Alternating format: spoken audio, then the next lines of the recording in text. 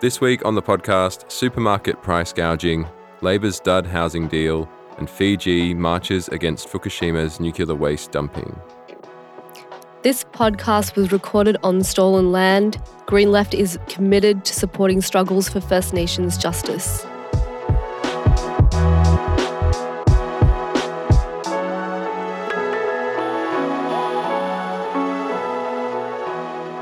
Welcome to the latest episode of the Green Left News Podcast. I'm Isaac Nellist, and today I'm joined by Chloe DS. Welcome to the podcast. It's good to be here. And as the cost of living crisis continues to bite, if you've done a grocery shop lately, you would have noticed that the price of food seems to keep going up. Well, according to the Australian Bureau of Statistics, food prices have risen by about 8% this year, which is higher than the average inflation rate. This price surge, as well as the soaring cost of petrol, household bills and rent, has left millions of people struggling to get by. And a Guardian Essential poll found that 72% of respondents are buying less because of the price hikes. Meanwhile, the supermarket giants Coles and Woolworths have reported mega profits of $1.09 billion and $1.6 billion respectively, and this continues the skyrocketing profits of the supermarket duopoly that began during the pandemic period, when Woolworths reported a profit rise of 78% to $2.1 billion. And Coles and Woolies are using the COVID-19 pandemic, Russia's invasion of Ukraine, and supply chain issues as excuses to jack up their prices, profiteering from the cost of living crisis. And according to research by the Australia Institute, they're actually driving up inflation even more. Yeah, it makes me so angry that people are skipping meals and going hungry while supermarket bosses are making huge profits by bumping up prices unfairly. At the same time, they are increasing surveillance of customers, installing these high-tech cameras at checkouts in a bid to counter shoplifting. But of course, people are going to shoplift if they can't afford to buy food. It really underlines the cruelty of the capitalist system. Yeah, it's even more of an incentive to fight for change, which Green Left has been doing for more than 30 years. And you can help us by donating to our 2023 Fighting Fund or becoming a supporter today. And thanks to the supermarket's price gouging, becoming a supporter for the month is actually cheaper than a block of cheese. On to the news. So the housing crisis is not slowing down, and now New South Wales Labor has confirmed it's going ahead with the demolition of the Waterloo South public housing estate. As Karen Brown, who's a housing activist and a resident of the estate, said, the demolishing homes is no way to deal with the housing crisis. She said it's like trying to stop a flood with a fire hose. Labor plans to go ahead with the previous coalition government's plan to redevelop the site into mostly private housing with 30% social housing. And I want to make it clear that this is social housing, which is managed by NGOs, and not public housing, which is managed by the government. So a speak out was held on August 25 against the demolition, which is organised by Action for Public Housing. And speakers explained that the Chris Minns government is about to evict more than 1,000 public housing residents and demolish 749 homes. You can watch Green Left's video of the speak out on our website. And you can also watch an interview I did with Kristen O'Connell, who's an activist from the Anti-Poverty Centre. We talk about the deal that Labor has dubbed the most significant housing reform in a generation and what that actually means for renters, as well as discussing the Waterloo South proposal, alternatives to demolition, and ending the marketisation of housing. And again, the underlying problem with all of these tweaks is that renters don't have any ability to assert our rights. And so it doesn't actually matter what regulation is in place if the onus is on tenants to hold landlords and real estate agents to account. And that's the thing that they haven't talked about at all.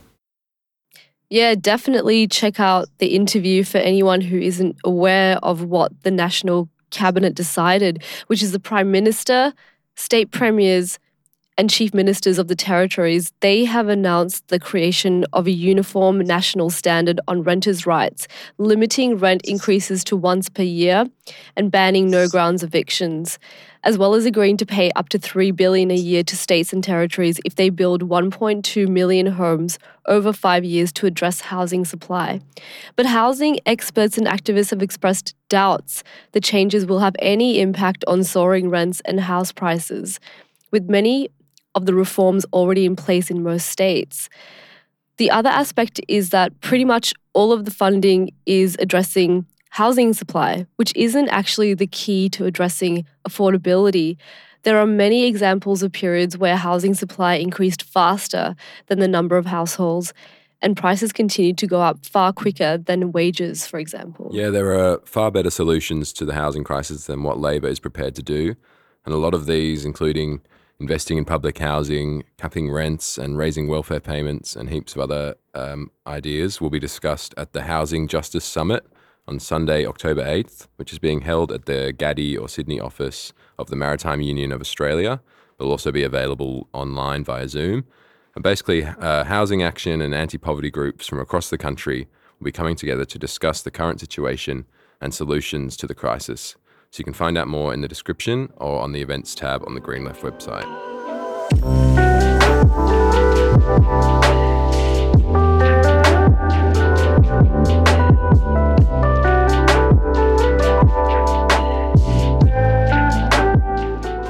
The recently released 2023 Intergenerational Report bases its climate predictions on the terrifying forecast that global warming will increase the Paris Agreement's target of 1.5 degrees. Meanwhile, Australia is allowing massive carbon pollution to continue with about 116 new coal, oil and gas projects in the pipeline. It's no wonder then that elders from around the Pacific are speaking out against Australia's bid to host the COP31 climate summit in 2026. Elders released a statement on August 28 that spoke of the discord between Australia's words and its actions. The IR 2023 report does not mention limiting coal or gas projects, despite acknowledging concerns about global warming. Instead, it talks them up, promoting Australia as one of the world's largest exporters of coal, gas and iron ore, with resource deposits expected to last 4 decades. Pacific elders pointed out that emissions from the Tamboran Fortescue Middle Arm natural gas plant in Darwin, which received $1.5 billion in government subsidies in the past year, are 7 times the combined annual emissions of Tuvalu, Nauru, Kiribati, the Marshall Islands, Vanuatu, Tonga, Samoa, the Solomon Islands, Fiji, and Papua New Guinea. It is so important that Australia listens to and addresses the concerns of our Pacific neighbours who are already feeling the impacts of climate change. Yeah, we have to continue to pressure the Australian government to take action on to address climate change.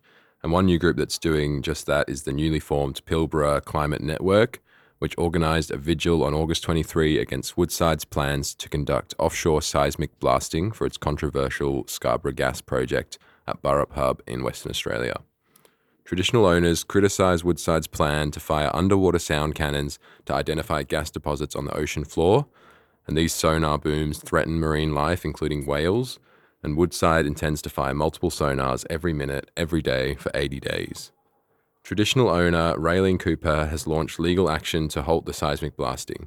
She's arguing that Woodside failed to consult her as a required stakeholder, and the Environmental Defender's Office is arguing that the federal regulator for offshore exploration should not have granted approval before the consultations were undertaken. On the same day as the vigil, 100 people protested outside the Boorloo or Perth headquarters of Woodside. After a month of protests, logging was halted in Newry State Forest on August 22nd. 6 logging machines departed on August 25th in what Gumbaynggirr custodian Sandy Greenwood described as a historic moment. The same day, a win at the New South Wales Land and Environment Court gave further heart to First Nations people defending their culture.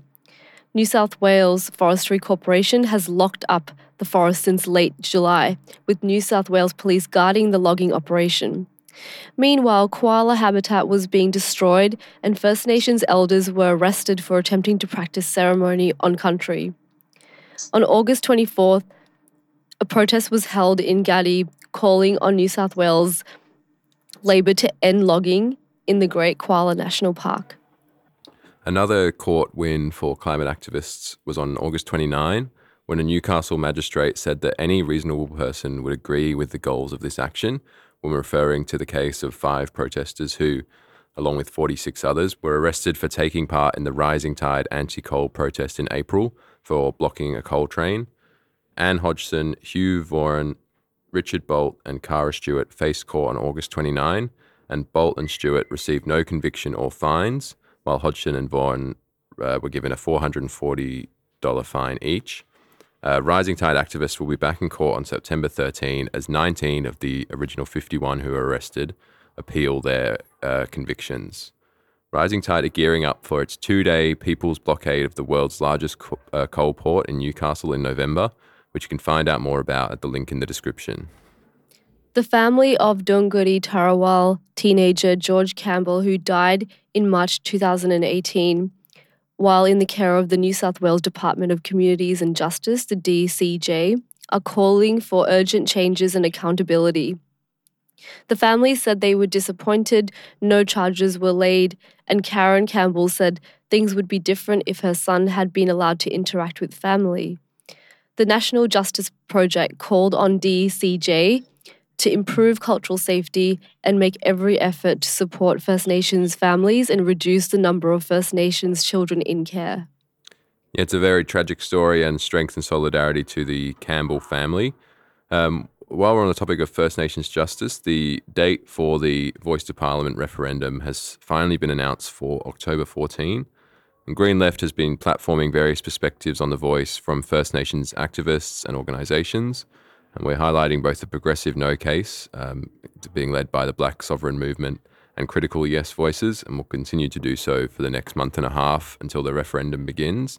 And you can find all of these articles under the Voice to Parliament tag on the Green Left website. Members of the National Tertiary Education Union at the University of Melbourne began a week of industrial action on August 28th, following a 4-hour stoppage in May and a 24-hour stop work in June. The union has been seeking a fair agreement with the university for more than a year. Their demands include an above-inflation pay rise and permanent contracts for at least 80% of staff. NTEU members from a range of departments are joining the picket line as well as supporting students. Earlier in the month, NTEU members at Monash University handed out flyers on the Clayton campus open day, August 6th, asking students, staff and supporters to sign an open letter calling on university to agree to a fair pay rise, secure jobs and safe workloads.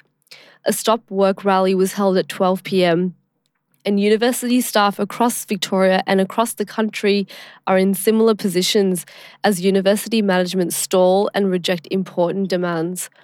NTEU members have pledged to continue campaigning for a fairer workplace.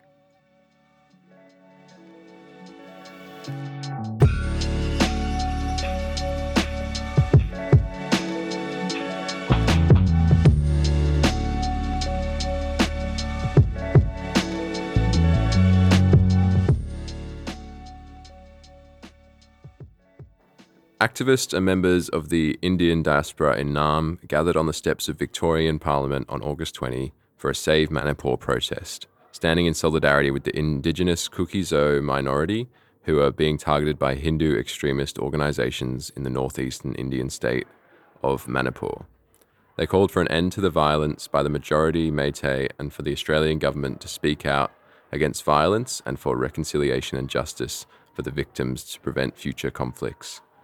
Rebecca Luvam, a Kuki-Zo woman, expressed helplessness and frustration with Prime Minister Narendra Modi's BJP government's refusal to act and the statewide shutdown of internet services. Other speakers accused the BJP of participating in the violence.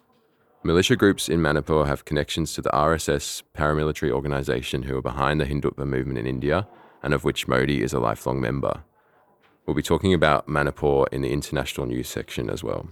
And if you want to listen to an interview we did with Rebecca from the Cookie community, you can go to the 3CR radio website at 3cr.org.au, find the Green Left radio show and check out the podcast. On August 21st, refugees who are now stranded in Papua New Guinea spoke about their horrific treatment by the Australian government, who sent hundreds of refugees to Manus Island from 2012 to 2017. When the PNG government ruled that the detention of refugees was illegal, it closed the detention centre, but Australia refused to take responsibility for the refugees. Refugees spoke about the difficulty accessing healthcare, finding work, and experiencing violent crimes. Some speakers had made it to Australia and spoke about the extreme stress of living on temporary visas. The forum was organised by the Refugee Action Collective in Victoria and the Refugee Action Coalition, Sydney. And now on to some community campaigns. And in Glenroy, more than 200 people crammed into the post office on August 4, calling on Australia Post not to close it. And they also rallied outside the Australia Post headquarters on August 17. Back in June, a notice was pinned to the Glenroy post office door announcing that it would close on August 25, but locals told the rally that they would be badly impacted by the closure. The Glenroy post office is the only post office in the northern suburbs that is close to a public transport hub, and a petition to save the post office has almost 3,000 signatures. Glenroy post office is one of 30 that Australia Post are closing, and Australia Post has already privatised most post offices, turning them into licensed post offices. You can sign the petition at change.org. About 150 residents packed out the Lara Golf Club in Geelong on August 21st to raise concerns about a proposed new waste-to-energy incinerator.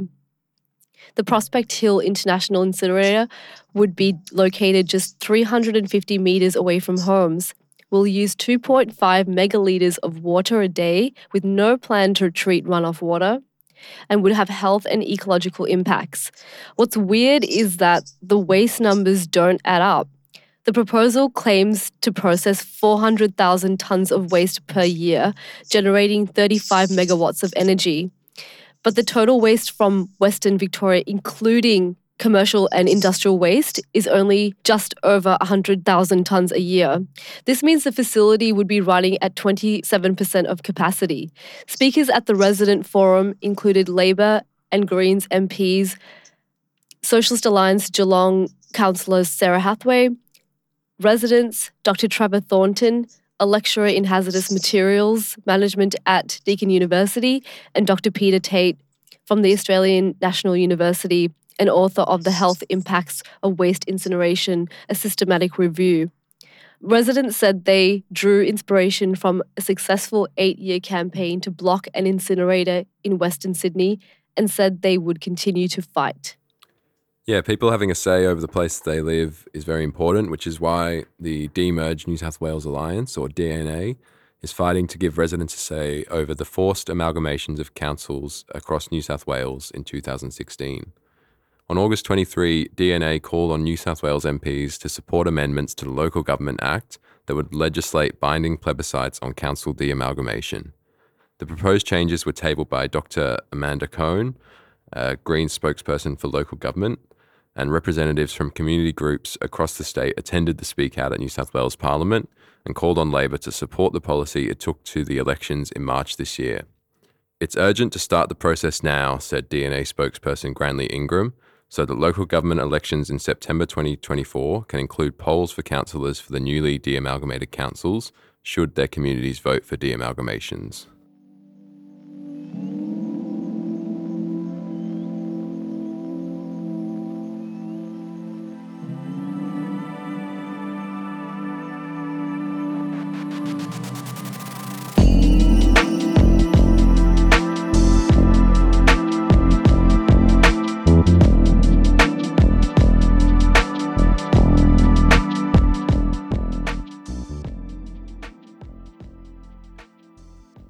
A huge number of Fijians took to the streets of the Pacific Islands capital Suva on August 25 to protest against Japan beginning its dumping of nuclear waste from the Fukushima nuclear power station into the Pacific Ocean. The dumping will go on for at least 30 years and will likely have a huge impact on ecosystems and Pacific peoples. Elaine Chandra, who's a Justice Pacific CEO and climate activist, told the rally the plan was barbaric and morally questionable. She drew attention to the impact of radiation on human life, for example, causing cancer and fertility issues.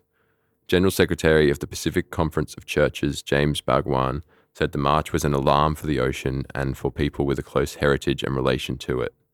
According to Rowena Akraman, the march started at Suva's flea market and ended at Albert Park by midday. A united outcry against the dumping reverberated through the event, strengthening the shared call for ocean protection. An 8-member fact-finding team comprising leftists, lawyers, Dalit, and women rights activists from across India visited affected villages and relief camps across the northeastern state of Manipur from August 10th to August 14th. The visit followed the outbreak of ethnic violence between the majority Methi and minority Kuki-Zo communities, which began in May and which has so far claimed more than 187 lives, displaced more than 60,000 people, and created a humanitarian crisis.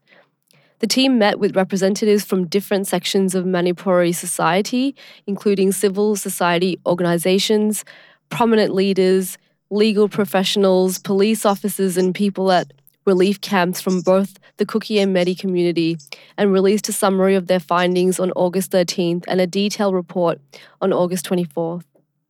The report blames the turmoil on the double-engine BJP governments in Manipur and at the centre, referring to Modi's ruling BJP government. The report said that never before in the history of India has a government overseen such a complete dissemination of society's social fabric that has resulted in entire communities within a state being ethnically segregated into different parts of a state. It continued to say that it goes without saying that this ethnic segregation and violence that has been raging for more than 3 months now is the consequence of the actions of the BJP government. Finally, the report appealed to the affected communities to cease all hostilities to ensure that the displaced persons at the relief camps can receive proper aid. This will serve as an important gesture to move forward from the conflict towards any future resolution. A project by Ukraine called I Want to Live plans to start exchanging Russian prisoners of war for anti-war political prisoners jailed in Russia. Until now, the project had focused on Ukrainian prisoners of war, but about 21,000 people have been reprimanded in Russia for opposing the war, and more than 2,000 of which have been locked up for publicly speaking against the invasion. Ukraine plans to exchange the prisoners with the possibility of securing political asylum in Ukraine or European Union countries.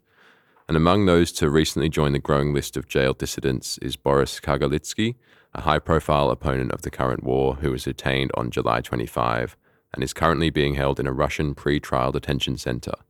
We discussed Kagarlitsky's arrest on the podcast a few weeks ago, but now a Russian folk punk group, Arkady Kot's band, released a track on August 29 calling for Kagarlitsky's freedom. Meanwhile, a Russian court has rejected an appeal to free Ukrainian human rights activist Maxim Butkevich, who was sentenced for 13 years jail time for allegedly firing a grenade launcher into an apartment block, despite clear evidence that he was somewhere else at the time. Butkevich is well known in Ukraine for his long history of activism. He was a co-founder of No Borders, which is an NGO dedicated to assisting refugees and internally displaced people in Ukraine, and also co-founded the Zamina Human Rights Center. More than 10 million Ecuadorians took part in elections for the country's president, vice president, and 137 members of the National Assembly on August 20. With 92.92% of the votes counted, Luisa Gonzalez of the left-wing Citizens Revolution Movement Party won the first round with 33.31% of the votes, while Daniel Noboa of the right-wing National Democratic Action Alliance trailed just under 10 points behind it, securing 23.66% of the votes. They will now head to the second round. Gonzalez has promised to address poverty and inequality by increasing public spending on welfare and public infrastructure projects, while Noboa has pledged to bring in foreign investment and has spoken about anti-corruption measures. Noboa is a millionaire and son of a prominent business and former presidential candidate Alvaro Noboa. According to political analysts, the results have put Gonzalez in a very difficult position for the runoff. Many predict that most of the candidates who did not make it past the first round may rally behind Noboa in the second round in October. And against all odds, Bernardo Arevalo de Leon will be the next president of Guatemala. Arevalo was the candidate for the center-left Movimiento Semilla, and won the second round of the presidential elections on August 20, defeating the right-wing National Unity of Hope Party's Sandra Torres by a margin of 58 to 37%. For many, Aravalo's victory was a sign of hope for a country held hostage by the pact of the corrupt, a political, economic, and religious elite that have been united by patriarchal privileges.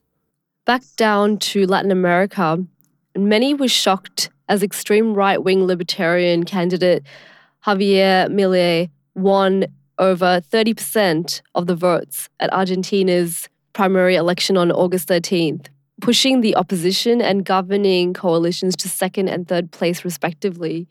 Green Left's Federico Fuentes argues that Milei's success fits within the international trend of far-right victories with 5 key factors. The first is drastic reduction in living standards and rising inequality caused by high inflation, economic stagnation, a more precarious workforce, and currency devaluation. The second factor is the collapse in support for the 2 establishment coalitions, which have presided over the economic debacle. The third is a desire for change, which the Milei vote represents.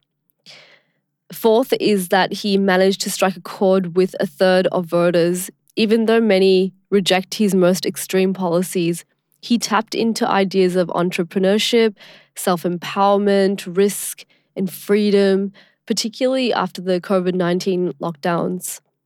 The fifth reason, Fuentes argues, is that Milei's ability to channel the sentiment of discontent was facilitated by the lack of action by trade unions and social movements who were unable to offer a vision for downtrodden workers. We will see what happens at the October 22 first round presidential elections and the second round runoffs. And you can read more about all of these stories we've talked about today, as well as videos, detailed analysis, and book and music reviews at greenleft.org.au.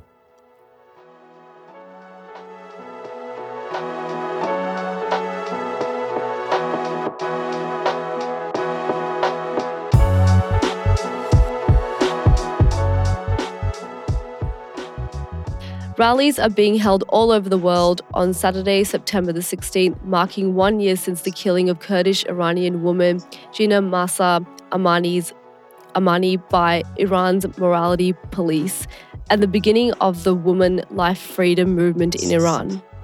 In Australia, rallies are being held in Adelaide at 3 p.m. at the Hindmarsh Square, Canberra at 1:30 p.m. at the Canberra Times Fountain, Nipaluna, Hobart at 2 p.m. at Parliament Lawns, Melbourne, 3 p.m. at Federation Square, Bullaroo, Perth at 11 a.m. at Barracks Square, and at Gadi, Sydney at 3 p.m. at the Archibald Fountain in Hyde Park North. Find out more at the Green Left activist events section at greenleft.org.au/events. And if you've enjoyed this podcast, then Green Left would love your support. You can become a supporter today for only $5 a month. It's cheaper than a cup of coffee. And donate to our 2023 Fighting Fund to help us continue reporting on workers, climate and social justice movements. Go to greenleft.org.au/support to help us out. Your support is really appreciated. And remember to follow Green Left on Facebook, Twitter, Instagram, Threads, and TikTok for the latest news and analysis.